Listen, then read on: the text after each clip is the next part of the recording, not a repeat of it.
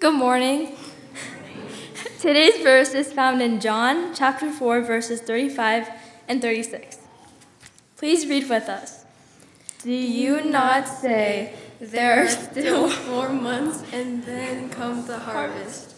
Before I say to you, lift up your eyes and look at the fields, for they are already white for harvest.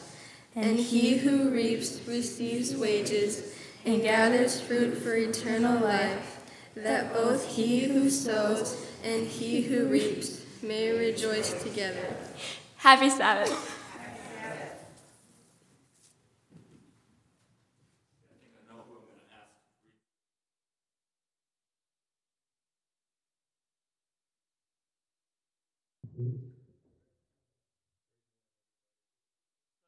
It is such an honor and a privilege that we can all come together and worship Christ and his blessings for us.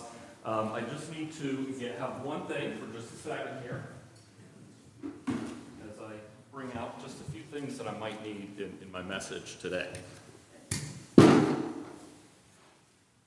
So I don't know do we have any visitors here today? Can I see your hands? Okay, a few visitors. Great, welcome. Thank you for coming. We hope that you come back again, unless you're out of town, in which case I really don't care. Come back again, okay? We would really appreciate it. I am not the pastor, so please, if you don't like today's message, come back, because he will be here next week. It's absolutely awesome that God gave us one day where he blessed it, and he says, hey, you don't have to do any work. Just worship me, learn more about me. I was reflecting this week on Edward. The mic on? The mic is not on. Thank you. Okay, testing up here. Are we good? I saw them waving, and I'm like, okay, maybe I just should wave back like the Queen. That's good. Thank you. I didn't really trust them to keep the mic off while I was singing, so that's why I must have turned it off. You know, I was reflecting on Eduardo's message from last week in terms of always giving thanks and his message on Job. And Job really resonates with me because there are times that we go through in our lives where it's absolutely wonderful, and then it comes crashing down. And then we think, wow, God blessed us here, but he must not like us here, but that's not true. See, when we go through life, we're going to have those ups and downs, and God doesn't promise to not have us go through challenging times. He promises that he's going to be next up to us, walking with us and helping us through that. And what we learn from that is we're going to be able to then help others who have had those same challenges. In fact, I can guarantee you that no matter where you are today, no matter what you're doing today, you are intended to be where you are and do what you do at this very moment. But God has even better plans for us. And I will also tell you that he doesn't want you to stay where you are and stay doing what you do, but to continue growing and to continue bringing love and happiness to people. In fact, he wants us to show others his love by exceeding their expectations. Now, we're going to transition from Thanksgiving, giving thanks all the time, into Christmas. And as I started to think about Christmas and all of the 400 prophecies or so that are in the Old Testament, where prophecies were made about Jesus' birth and what he would do here on earth, I started thinking, man, there had to be a lot of things that happened before he arrived. So a lot of things in the Bible that had to line up. I mean, there were prophecies about his lineage coming through David and how all of that would play out. And I thought, okay, let me go back and just take a look and see where there's a story that we've probably heard, but maybe not really thought of as in depth. And that's where we land today, in exceeding expectations, and how at the point of decision, where the decision was made by somebody, it changed the course of history.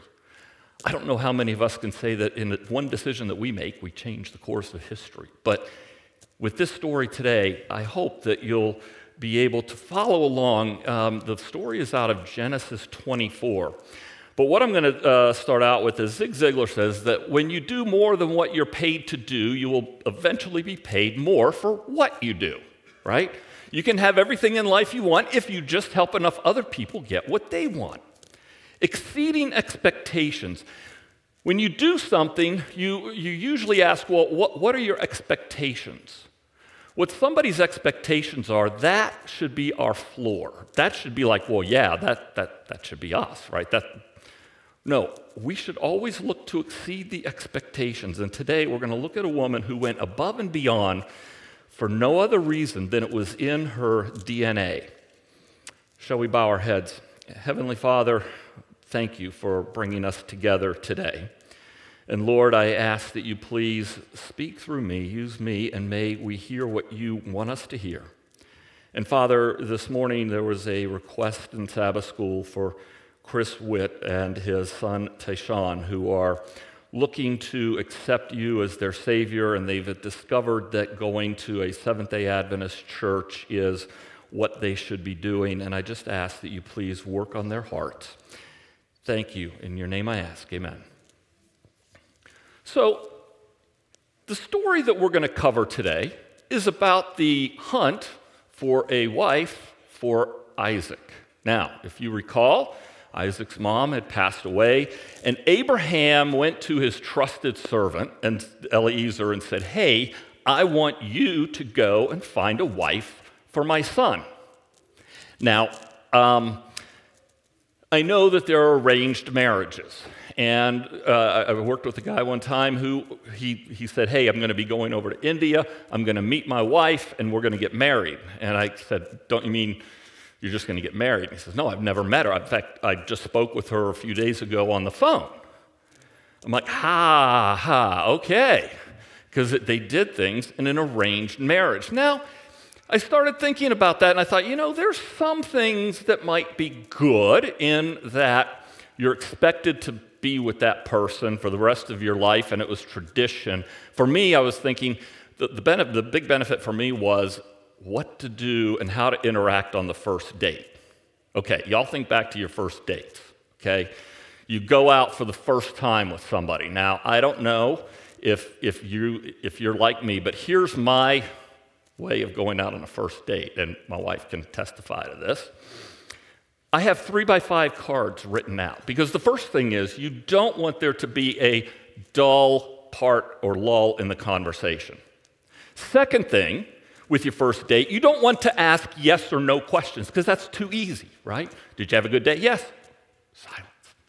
Okay, so there are certain things. So I wrote out questions on 3x5 cards. 3 or 4 3x5 cards did it. I put them down on the side of the driver's side. We're driving along. I could just look down. I was not texting. There were not phones back then to text. And we had a real good conversation. As a matter of fact, my wife's a great conversationalist. She kind of took the pressure off me on that. But then came dinner, and we went out to eat at a pizza place. And I love pizza. I love cheese. I love a lot of cheese. And so it was one of those that you could build your own pizza and then send it back, and they would bake it. So we sent it back. It was like piled this high, right? And it came back, and it was kind of just stacked about like this. And we start eating. And again, I'm trying to reference my cards without her noticing. And she's sitting across from me. And I'm thinking, wow, she's really into this. And then all of a sudden, this turned into, and she pulled out a big chunk of cheese. I'm like, whoa, what is this? Here I found out she was actually choking to death and not really interested in me. I'm so glad that she didn't hold that against me because, you know what? She is an outstanding person, and I couldn't imagine anything better for me. But as an arranged marriage, you don't have to go through those awkward dating stages. You're just expected. But the downside of arranged marriage is I don't know if I would want my parents to pick out my mate because really, it just wouldn't work for me. But here's Abraham saying, Eliezer, I want you to go to the land where we used to live, a little distance away, and I want you to pick out a wife for my son. Now, this is very important because as we recall, Christ was going to come through Abraham's lineage. In fact, remember when God told Abraham, you are going to be the father of so many, it's like you can't even count the stars, more than sand on the beach. And here is the biggest challenge now is to find a suitable wife for Isaac. So Eliezer says, okay, I'll go. And he loaded up 10 camels with all sorts of gifts.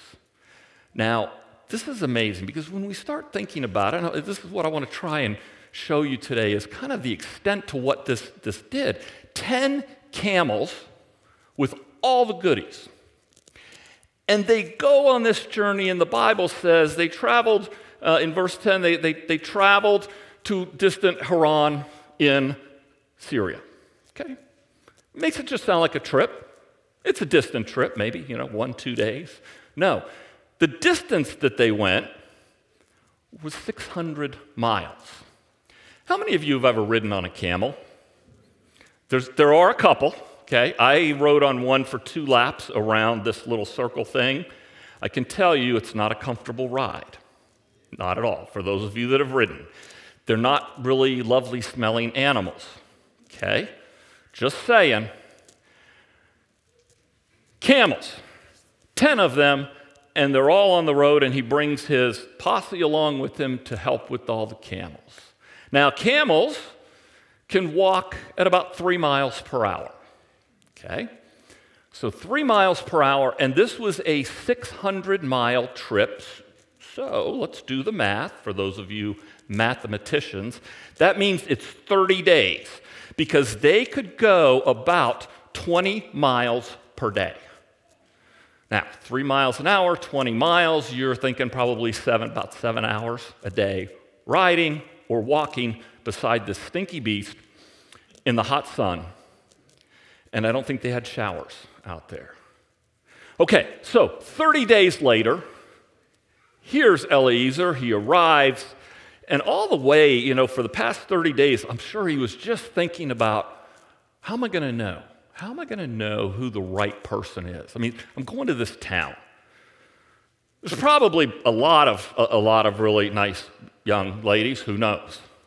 Did you know that in the Bible, the well was a pickup place, basically, because all of the women, and usually single women, would go out there to get water for the evening dinners as preparation. See, men, I guess, were too weak to carry these buckets of water back, okay? So women would go there, and, so Eliezer did the smart thing. Hey, where are women? Well, I'm going to go straight to the well. So he goes to the well. Hot, dusty, dirty, looking for the perfect wife. So, when you're looking for the perfect somebody, it doesn't hurt to have a little divine intervention. Okay, I'm just saying. Eliezer asked God, he says, "O Lord of my master Abraham," and this is verse 12, he prayed, "Give me success today." Not tomorrow, today. Isn't that amazing? Give me success today, because I don't want to be here all that long. "And show unfailing love to my master Abraham. See, I'm standing here beside this spring, and young women of the town are coming out to draw water. This is my request." Oh, it was a bold request, too. For those of you that don't know, I'm about to reveal it. For those of you that do know, it was a bold request. "I'm going to ask one of them, please give me a drink from your jug. If she says, yes, have a drink, and I will water your camels too, let her be the one that you've selected as Isaac's wife. This is how I will know." Okay. Again, thinking about this, it's one thing to give a stranger a drink. It's another thing to say you're going to fill up the 10 SUVs with gas that just came with it. Okay? And yet, in verse 15, it says, before he was done praying, God had answered his prayer. This is amazing. God knows what we want before we even ask for it. I'm so thankful Eliezer asked God that says, please give me success today, because clearly we could have gone on for a few days without him having any success. So here is Eliezer. He says, could you please give me a drink of your water? Here's lovely Rebecca. Why, yes, and you know what? I'm going to go ahead and get water for all your camels. Now, I found out this morning, thanks to my son, that this is not a 5-gallon bucket. But Rebecca, usually the women in those days had 5-gallon buckets, okay? And they were pottery urns that they would take down. Does anybody know how much a gallon of water weighs? 8 point what? Close, 8.3. I'll give you the 8.9, either or, because we know that it's not just a gallon. She would be carrying 5 gallons of water. So let's just say that's 40 to 42, maybe 43 pounds of water. Okay? It goes down. Now, the wells there didn't have little nice ropes that you could draw water up in. No, they were down in a pit, and people would go down there and scoop up the water. They didn't have buckets like this with a nice big mouth. They had little pots that they would hold under the water and let the water in. And then she would bring the water up and put the water over here next to the camel. Now here's the question for you. Do you know how much water a camel can drink in 3 minutes? Anybody want to guess? 5 gallons? A what? About a what? Oh, bathtub full. That's very close. Yeah, bathtub full. You're right. So according to West Texas A&M University, a thirsty camel can drink 53 gallons of water in 3 minutes. Okay? So you got all these thirsty camels. So I'm going to just kind of round that down, thinking maybe they had a little bit of water left in the tank. Let's just say 50 gallons. You can even go 40, but let's go 50 gallons. 50 gallons of water. A bucket holds 5 gallons. How many trips would she make to fill up one camel?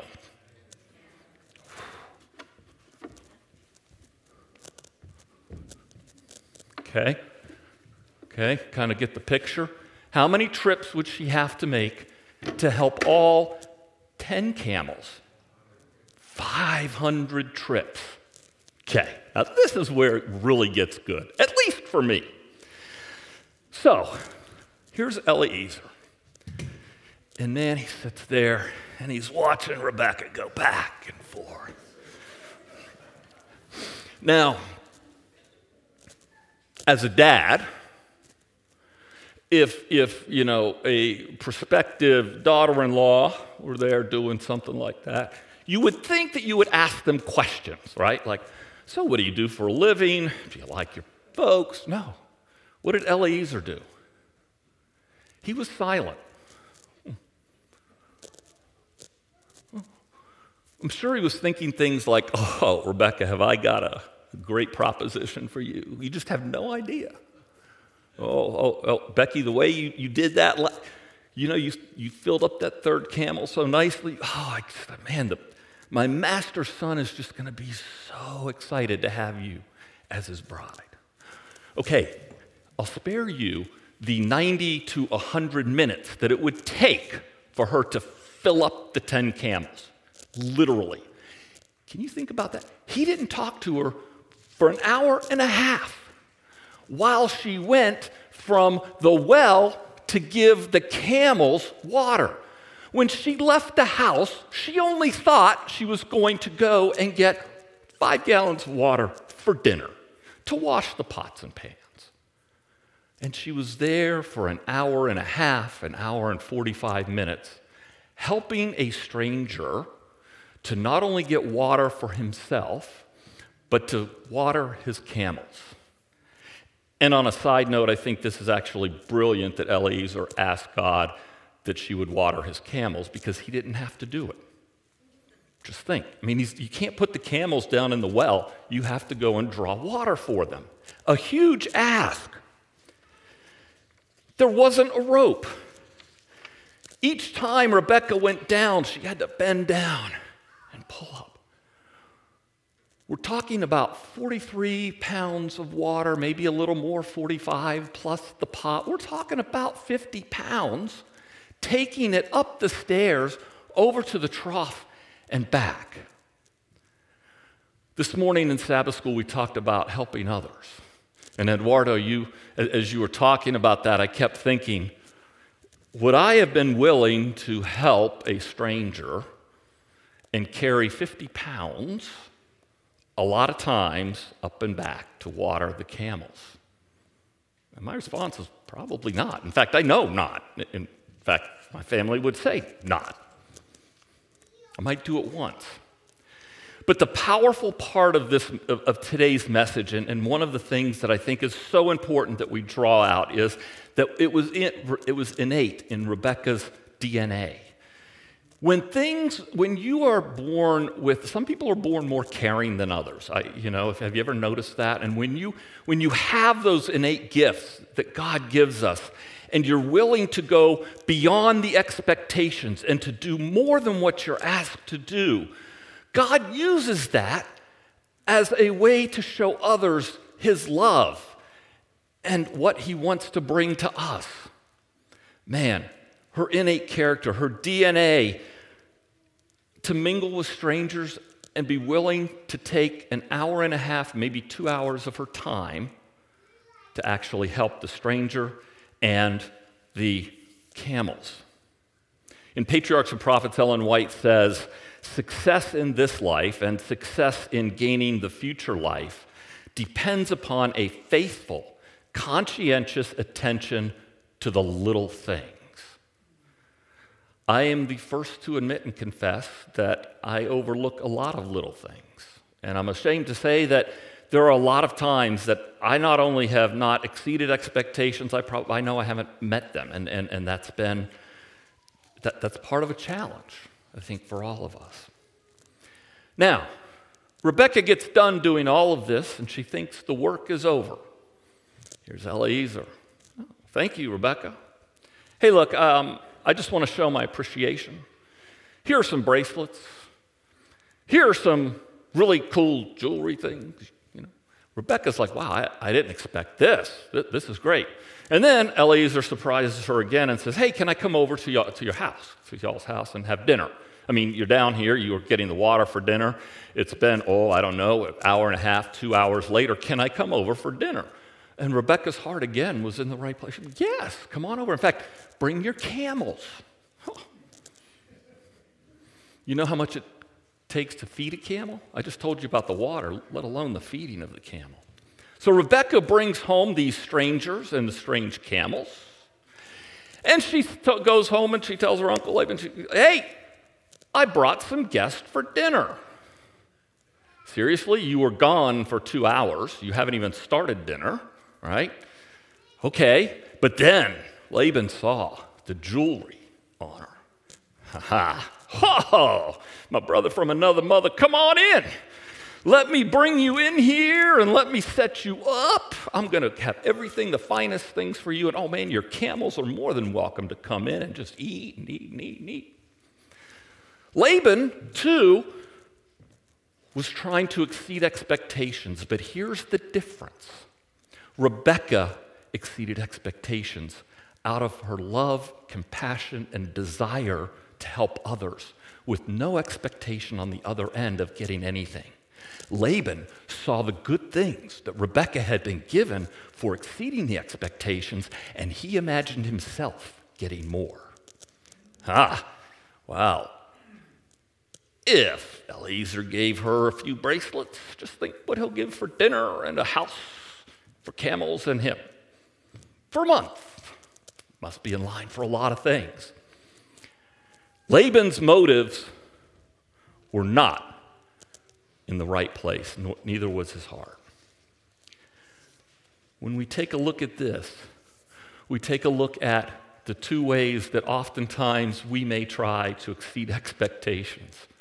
Sometimes at work, we want to exceed expectations because we want to get a promotion. We want to get a huge raise. We want to get a bonus. All of those are okay, but it's not in our DNA. We need to have a heart like Rebecca's that says, I'm going to be a servant to you and help you in wherever you need me to do. Now, you might recall, Laban wanted them to stay there for a while. Stay here. And Rebecca they had already asked, hey, can you come back and meet your new groom and your father-in-law? And Rebecca said, oh, okay, yes, sure, I will. Sight unseen, not knowing anything about, just okay, yeah, sure. Right. Wow, okay. Laban was like, oh, you need to stay a few days, rest. The camels are tired. Man, you've been out on the road out on the sand dunes for 30 days. You need baths, you need to get all your stuff. Just stay here for a while. But Eliezer was not going to have any of that because he was told specifically, go and find a wife for my son Isaac and bring her here. One other thing that he was told by Abraham is, Isaac is not going to go where she is. She needs to come here. So now Rebecca had a choice. Do you want to stay with your family, where you are, continue doing what you do, or are you willing to take that step forward? Go to a place that you haven't been before, to be with a man you know nothing about, and to be part of a family that you don't even know if you like. In-laws, sometimes known as outlaws, depending on how you like them, okay? But it was her choice. And this, my friends, is what I really want to bring out. We have that choice, just like Rebecca. So Rebecca says, yeah, I'll go ahead and go and get married. All right, let's leave tomorrow. And Laban was like, no, you really need to stay here. And they said, Rebecca needs to have some time to say goodbye to her friends. They didn't have social media back then. It was like, okay, because I'm sure she wants to go and say goodbye over there. Maybe her friends want to throw her a going-away party. Who knows? And Eliezer said, you can't, I'm not going to stay. I am leaving tomorrow. And then he looks at Rebecca and he says, Rebecca, will you go with me? Rebecca's family all says, stay. You want to say goodbye to your friends. It'll give us time with you one last time. Stay. And the moment that she decides, she says, I'm going to go and I'm going to leave with him immediately. Wow. I mean, I'm having to deal with my youngest kid moving out next year. Tell me, it's kind of scary. I mean, seriously. Knowing that she was going like that, she made the commitment, she went. And she had no idea what was in store for her.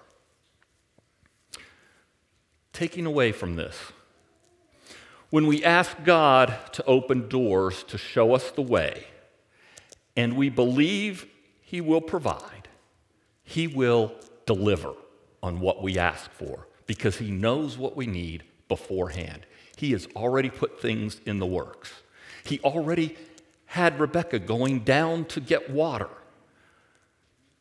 She could have gone down 30 minutes later and missed the whole thing. She could have gone down an hour before and never even seen Eliezer, but she was there.